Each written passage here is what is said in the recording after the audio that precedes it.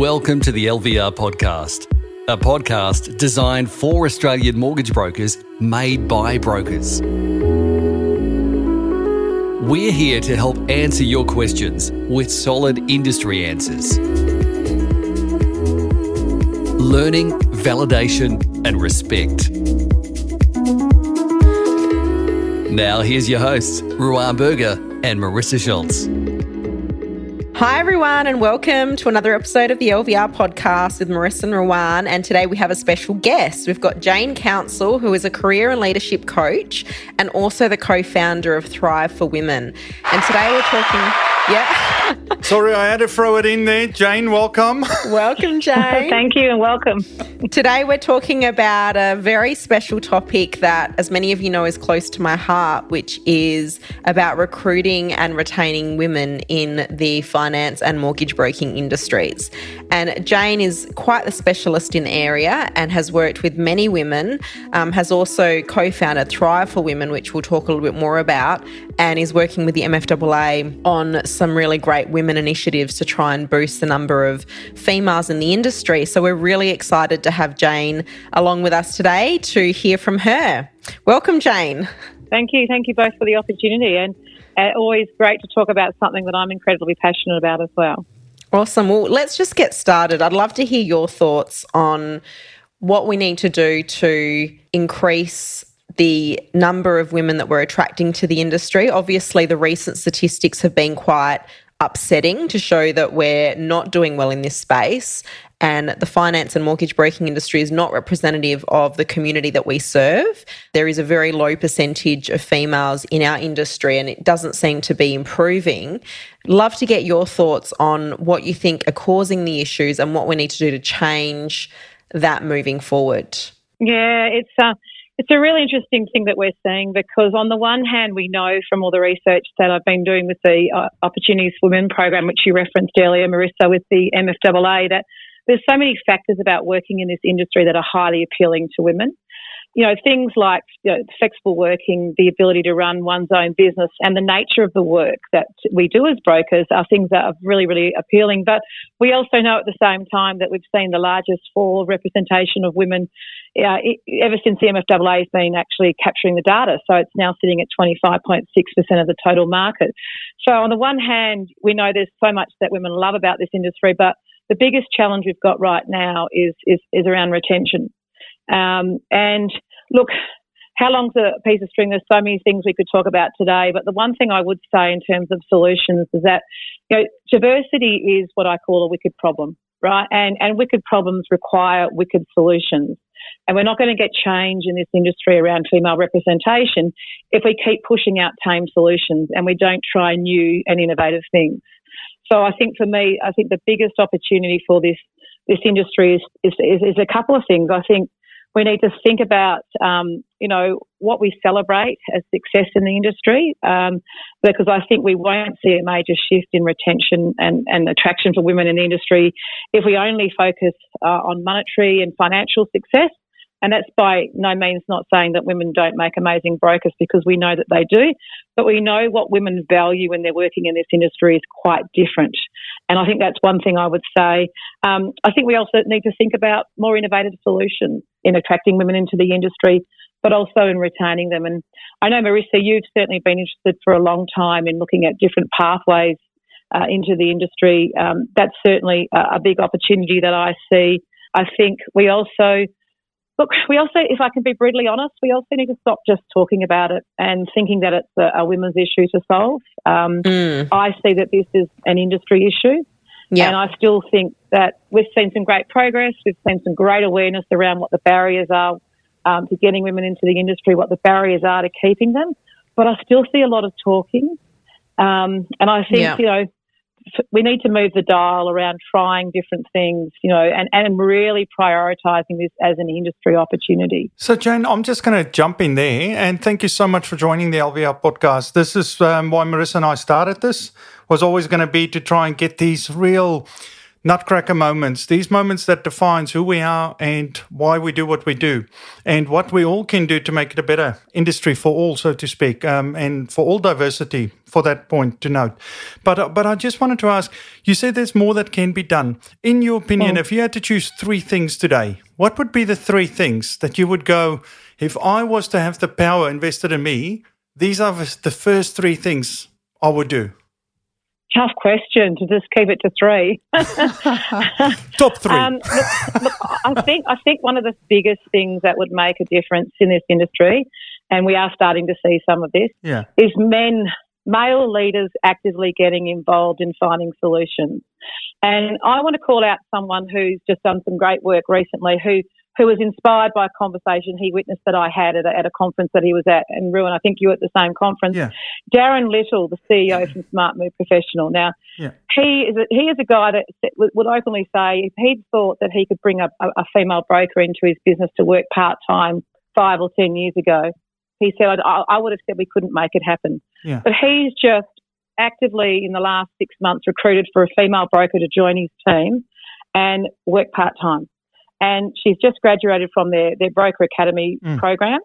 And he said the thing that's made it critical for him is just thinking differently about finding solutions. So that's just one example of one of our male leaders in this industry taking an initiative to do something different. So I think getting more men in finding solutions. I think a bit of innovation and some courage around taking greater, trying different things and take greater risks around doing things differently.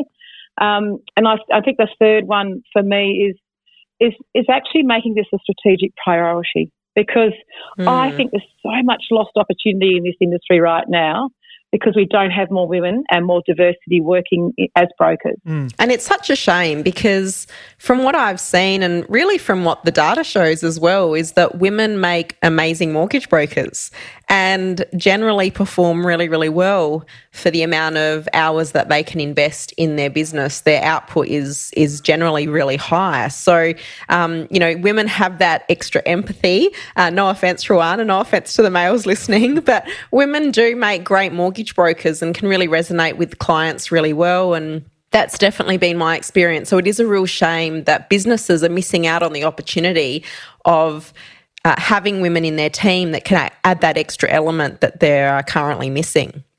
So the point you make around productivity is a really proven one, Marissa. Actually, what the research shows you is that women working in part-time or flexible roles are actually Australia's most productive workers, right? Because they've got to make it work for a whole range of reasons. So I think that there's a massive lost opportunity around continued evolution and innovation in this industry, because on the other side, as customers, they also, as we all know, represent most of the decisions that are being made in households around finances. Absolutely. For us, I think that we've got a great momentum off the back of the Royal Commission, where the monumental failure of banks to look after their customers has really swung the pendulum in the direction of brokers. But if we keep focusing on only building transactional relationships rather than building a deep relationship of trust and respect with a diverse customer base, I think it's a massive lost opportunity for this industry. So that point around, we really need to make it a strategic priority. I know there's been so many distractions, so much disruption in the last 3 or 4 years, but I think if we don't start to focus on this as a strategic priority for the industry, move beyond just talking about it, move beyond just about being aware of the challenges, and actually start to do things differently, I see a lost opportunity. So, Joan, I'm going to play devil's advocate here, just purely because these moments, I mean, we can be as passionate as we want to be about it, but it's just where someone sits and how they think about things. It's fair to say it's what we don't know, which is currently causing the holdback, so to speak, because I, for one, look at South Africa, and you can look at different things and cultures and affirmative action and all the different things. And for me, I just pay attention to these things from the point of view, it is a bit grassroots. We got to look at it. Where do we start? Like you said, but does anyone know at this stage how would we go about doing it? Because do we have a little bit of a mud map or anything that anyone has put to the market and gone, this is how you can do it? You know, we talk about the client experience and we say this is how it looks. It works this way, that way, and the other. Do we have something like that for the market it can help? Yes, I guess that's what the Opportunities for Women initiative is trying to do with the MFAA, is to actually identify opportunities, showcase best practices in the industry around what people are doing in this space. You know, find the Darren Littles of the world who are actually trying different things in their business and making it a strategic priority and saying, okay, what can I learn from that? What can I do differently?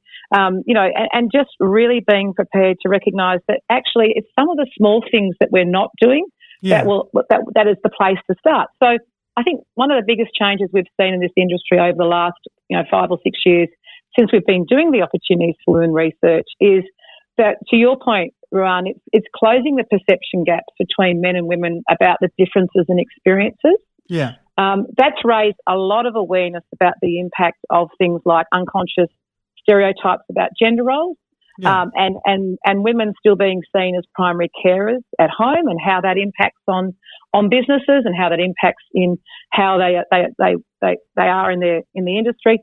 But we also see a bit of bias still around valuing women as business owners in this industry.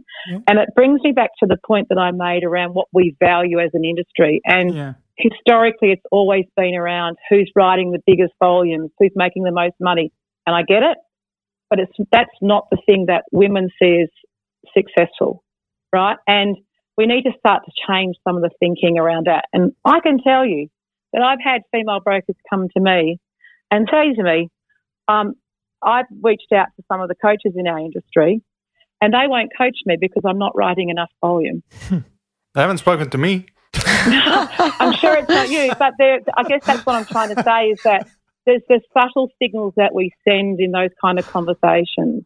You know, there's the subtle signals that we send around, you know, putting a panel of speakers up at an industry event and having one female, or having a female speak at an event and giving her 10 minutes when you're giving your male speakers an hour. Yeah. Those subtle signals are all about saying, do we really value you in the same way as I value a male broker in this industry? So I think there's some more that we can all, to your point, think about around, yes, there's the piece we do on the recruitment and the retention, but there's also the piece that we all individually do around what subtle signals am I sending to women in this industry about seeing them as my equal. Yeah, I agree with that. I think the example you gave of Darren Little with the part-time female broker is a really interesting one, because I've felt for a long time that one of the big perception changes that really needs to change to make a real dent in this and change the way that the stats are showing up is that we need to change the perception that only full-time brokers can be successful in this industry. We need to make room for part-time brokers, and that is going to help us to attract and retain women, because then it will open up the opportunities for women that don't want to work full-time and that do want to work part-time. And I think that that's really going to have to be driven by business owners to create the opportunity and the support structure within their business that can support a part-time broker, so that when that part-time broker is not working, there is still a support structure within the office that is supporting that broker's clients to provide a holistic solution to a client that's not sort of an around-the-clock requirement for a broker. And I think that's really one of the keys from my perspective that would make a real shift and attract and retain a lot more females to the industry. Yeah. Do you agree, Jane? 100%, Marissa, and that's what Darren Little actually said, is that what was critical to making that work was actually empowering his team of brokers to work like a community. Yes. With with the right structure and support. So they backed each other up. They had each other's back. But guys, is it fair to say, is it and again, I'll look at a business like that, which is quite a substantial business. For a smaller business, is it up to us as industry leaders one way or another, or influencers, if you like, that need to try and help these businesses understand a little bit better how this can work? Because, you know, when you're in this broking businesses and you are the smaller businesses, it is a little bit head down, bum up. You know, there's so much going on around you in respect of your client base and everything. It's a business, a sizable business, I believe, has got an opportunity to go and test these things and get it right. Where a smaller businesses, with which we have many in our industry, it's how many hours is in the day for you to really understand, comprehend, and then implement such a process. And you've probably hit the nail on the head, Ruan, is that's probably the problem. The problem is that we've got so many small 1 or 2 man businesses in this industry that they don't actually have time to invest in training a female who's only going to be working part-time and then supporting that female when they're not working. They're only looking for that full-timer that can be self-sufficient, I guess. Yeah, but Marissa, I think it goes a little bit further. It's not even just the training, it's the not knowing how to. And Jane, I would love to know your opinion here, because I look at it and go, well, you know what you know and you don't know what you don't know. If there was a bit, like, you think of how we got taught to do lending, there was a mud map for us. This is what you've got to do. You know, there's 5 C's of credit. It's, you know, these are the 5 C's you've got to do. So, and it becomes almost easier because you now know, well, let's learn the 5 C's first. Capacity, capital, character, conditions, collateral, away we go. Because I really do feel we are talking a lot about it, but I think the gap is still the knowing how this may look, so to speak. So I think you both make valid points, and the challenge is around, you know, those smaller broker businesses where it's, you know, a very small team.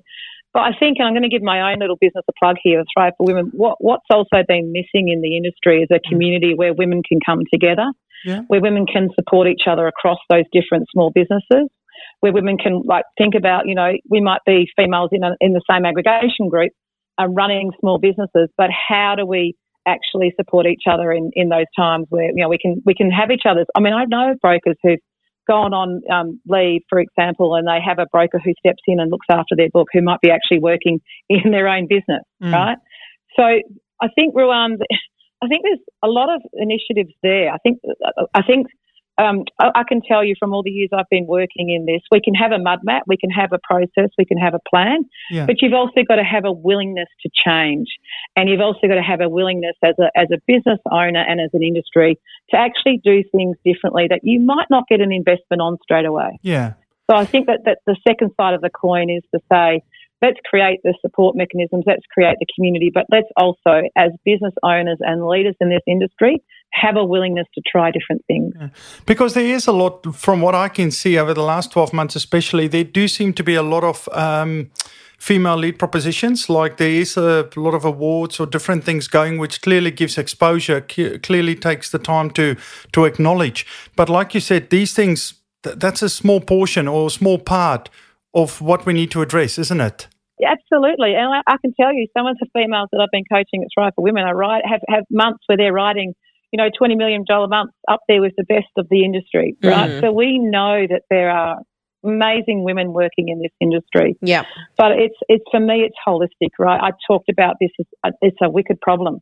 Yeah. So, you know, throwing together an initiative that's about getting women to talk about the problems and coming together is not going to be enough to solve for representation in this industry. We need to do a lot more around genuine change, around initiatives, around things like pathway programs into the industry. You know, things like getting out there and talking to kids and, you know, to young women in schools before they're even making their decisions about career prospects, for example. I love what you say there. That's grassroots. That's what I believe. Grassroots, that's where we need to start and where we need to pay attention, because that, before you realise it, we've created change. We've created better outcomes. I've always thought that that's one of the big opportunities, because at the moment we're attracting women during their childbearing years, or at the time when they're generally between 30 and 40, when they've got a young family, when it is actually the most difficult time for them to invest in their career. If we can start to get women at a much younger age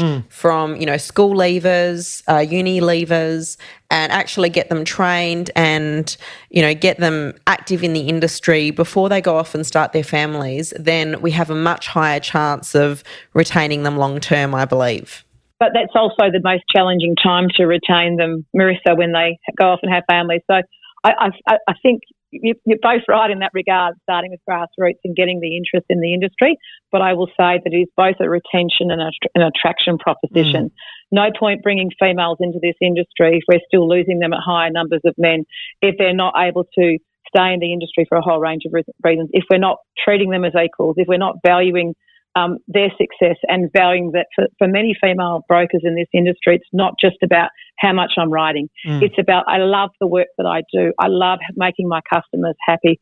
I love that I can work my business in around my lifestyle. And yes, we know at times for working parents, it doesn't always feel flexible, but they love having control over the time and the energy that they put into their business. And that's something we really need to keep valuing in this industry. Absolutely. Well, that's been wonderful, Jane. Thank you so much for joining us today. It's been great to have your thoughts and contributions to the podcast today. Agreed. And there's a lot more we could discuss about this topic. It's an area that we all need to be invested in fixing, and it's an area that would improve our industry greatly if we all invest time and effort into it.